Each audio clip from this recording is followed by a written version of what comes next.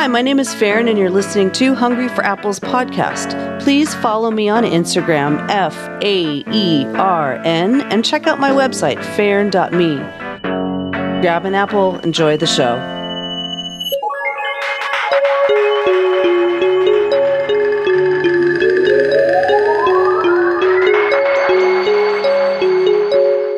Hey, what's up? How's it going? Welcome back to Hungry for Apples. I hope everyone's doing okay out there. It's been a little bit high energy with an eclipse that we just had, and we're going into another eclipse, and then we have summer solstice. So if you are energy sensitive like I am, here is the best advice that I could give. And I don't really like to just give advice because, I don't like advice, especially unsolicited advice, but these passages that we're going through right now are extremely potent because of whatever's going on with the sun. And I'm noticing that it is very sharp for a lot of people that I know. And what I mean by sharp is it's catching people off guard in a pretty serious way. And when an energy sensitive person is caught off guard like that, this can create kind of a tumble in the head, right? You just kind of waterfall into all kinds of different thoughts and experiences and emotions, and this can turn into what I say as a little bit much. What I suggest that you do when, for example, when the next eclipse comes up, which is June 10th, around that time, especially if the last one that we just had kind of took you out, I had a lot to do around that personally, and it did cause a very emotional time frame for me. And now that I'm on the other side, I did do some little tests for myself. What I did was, and this is what I'm about to suggest to you, is I took myself off of social media. I also stopped answering text messages and emails unless it was extremely important. I also didn't speak to anybody unless I was, making a purchase at a store or something like that.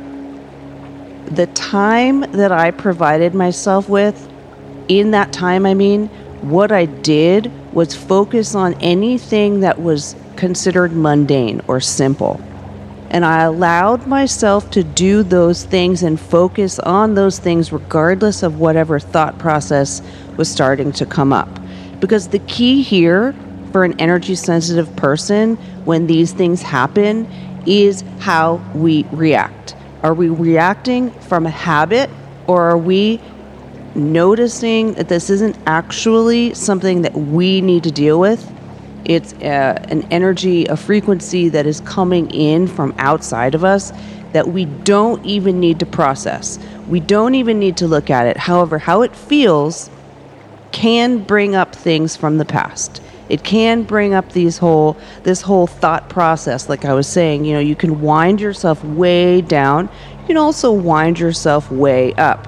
As an energy sensitive person, you have a choice. But if you get flung into those thoughts, into those emotions, into those feelings, and you start naming them and associating them, you've already kind of gone beyond where you can stop yourself. But as soon as you notice that you've done that, you have a chance to not rewind, but just notice, whoa, how did I get here? What's going on? How can I reform the energy that I'm working with right now? Now, if there is actually something important that's being brought up, you can't ignore it. That's the other caveat here. If these energies and these frequencies are bringing up very important things that you need to take care of in your life, you kind of have to do them. It's going to come up again and again and again, all the way for the next month or whatever. Even longer, depending on who you are and what your life is like. But if you have the capacity to at least address them and see why you feel a certain way, why you're acting a certain way, why something isn't happening, now is the time to address it. It will be extremely beneficial for you. And I'm saying that from personal experience. that is what the past couple days have been like for me. And I'm recording this podcast still in the middle of not going on social media and being very limited in who I'm talking to, which I'm already, in general, extremely limited right now because of what's going on for me in my personal expansion and what I am trying to create in order to offer to assist people in their own expansion. Because of what I'm doing and the timing, I am very cut off. But I'm not completely cut off intentionally because I don't want that line to completely dry up and then I have to recreate just something from nowhere. It's important that I stay connected to the people around, although I'm still kind of learning how to do that again. Anyhow, that is just an intro. I want to talk to you about what I refer to as the path of heart. Now, a couple episodes ago, there are two in a row. One of them's called Which Path Do You Choose? And the other one is called Path of Energy. So there are three paths, and today I'm going to go over the path of heart, and in a future episode, I'll do the one that's left. Something to keep in mind when working with the path of heart is this isn't just deciding that love and light just goes out to everything no matter what. I mean, technically it does, but not in a way where you can just ignore, just like I was speaking about in the intro. You can't ignore important things and decide that you're just going to turn the other cheek because you don't like what's going on. Like doesn't have anything to do with the path of heart. Path of heart is actually the most challenging one of all, in my opinion, because people always want to be there, but they're not necessarily physically ready to be there. Now, that doesn't mean they can't be there. I'm just saying that it's a little bit challenging. If you're not grounded and all of a sudden you're trying to love everything, you're going to have a little bit of a problem. Okay.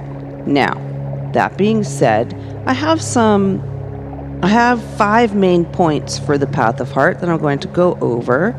And yeah, let's just go over the 5 main points. Number 1, you cannot think your way into the heart.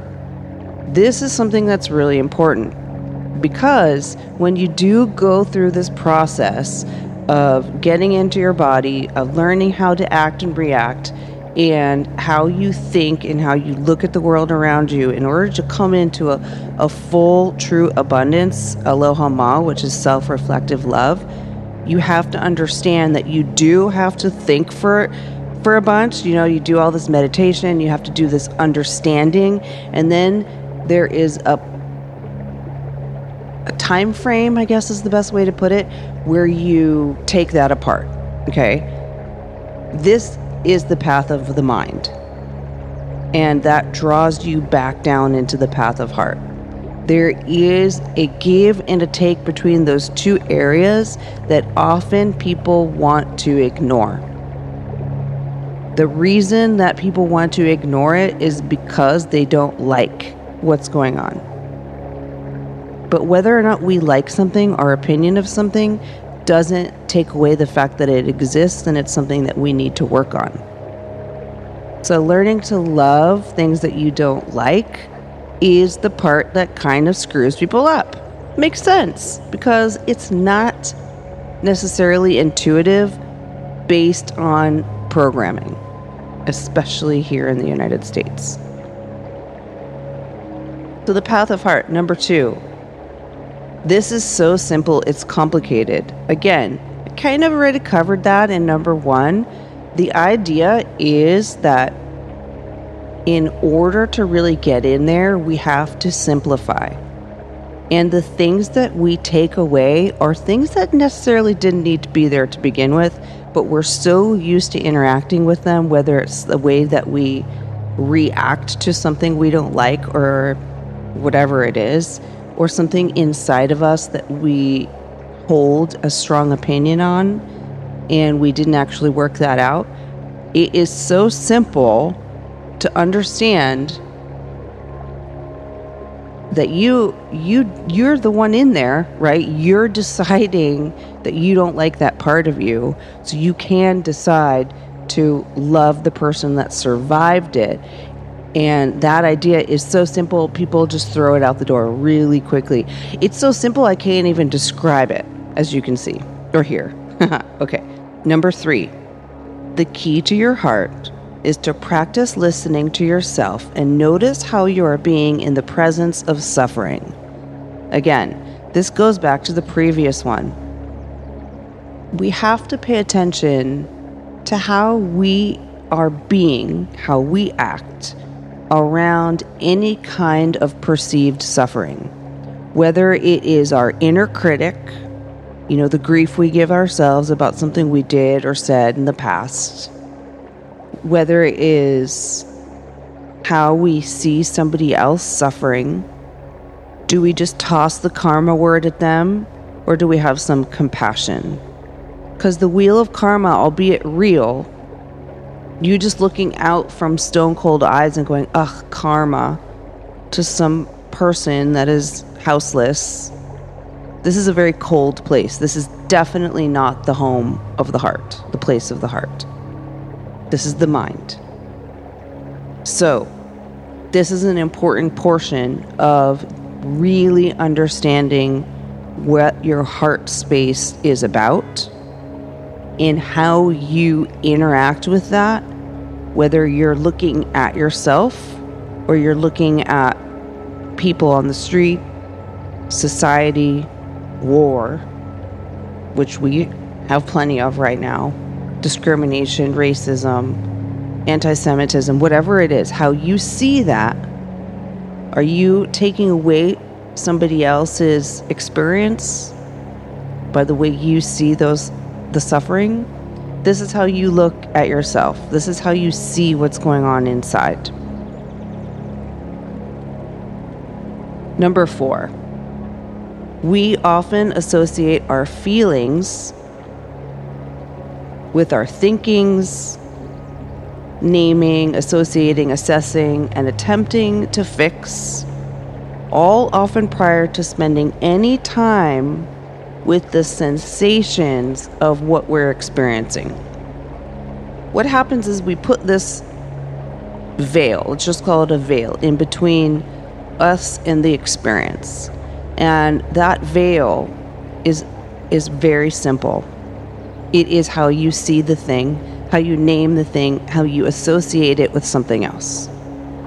This takes away the ability to be in the moment and to feel it as it is right now. It takes away the ability to be in the moment. Period.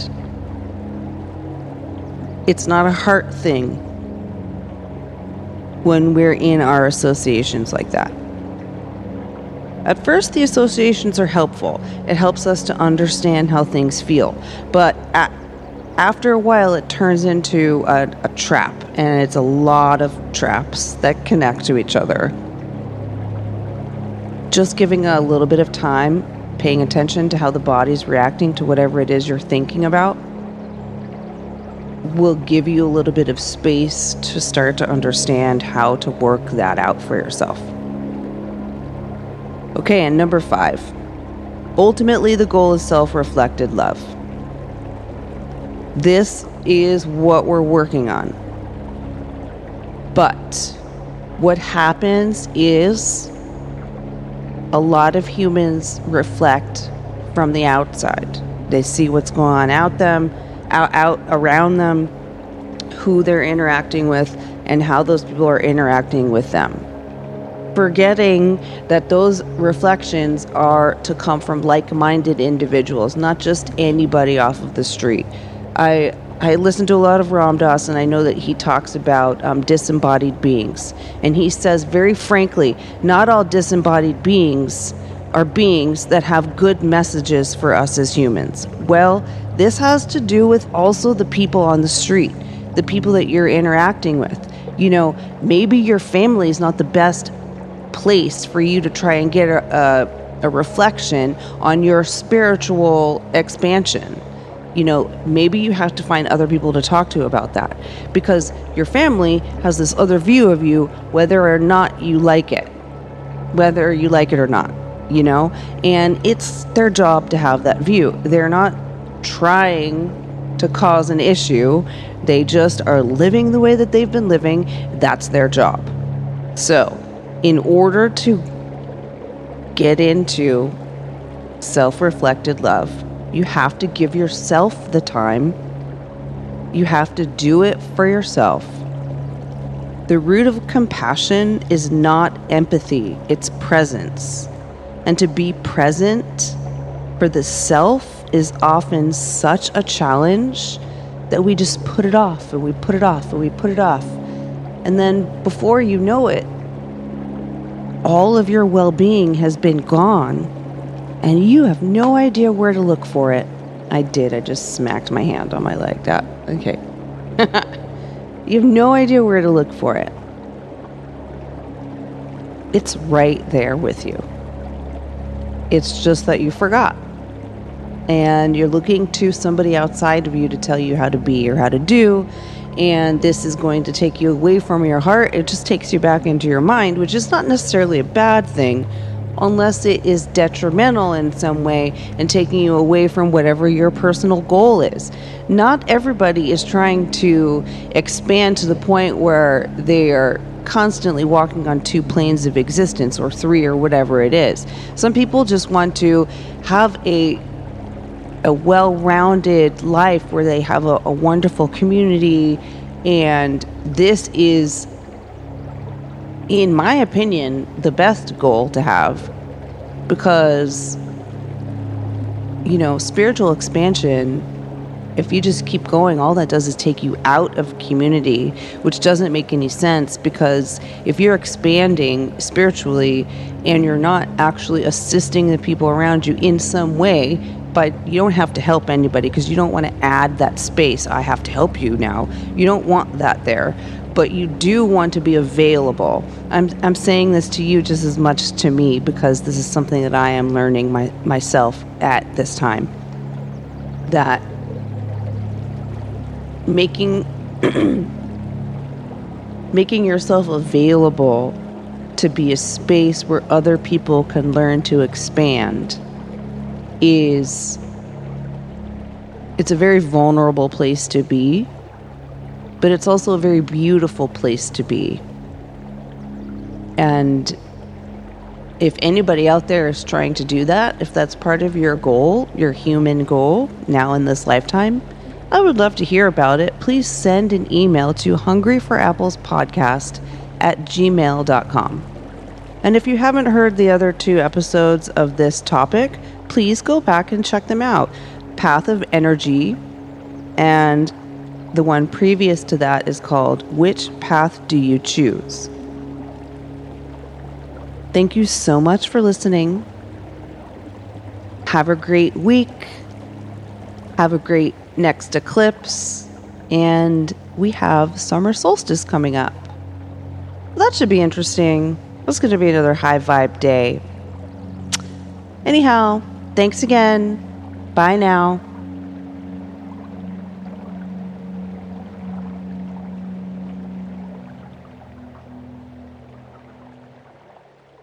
All right, that's our show for this week. Thanks for listening all the way through. If you enjoyed the podcast, please consider a small donation over at patreon.com/Faern, and feel free to reach out to me on Instagram, FAERN, or if you have any questions, check out my website, faern.me. You can contact me there. You can see my class schedule and upcoming events. Again, you've been listening to Hungry for Apples with your host, Faern. I'm just feeling it out. Thanks for listening. Until next time, bye.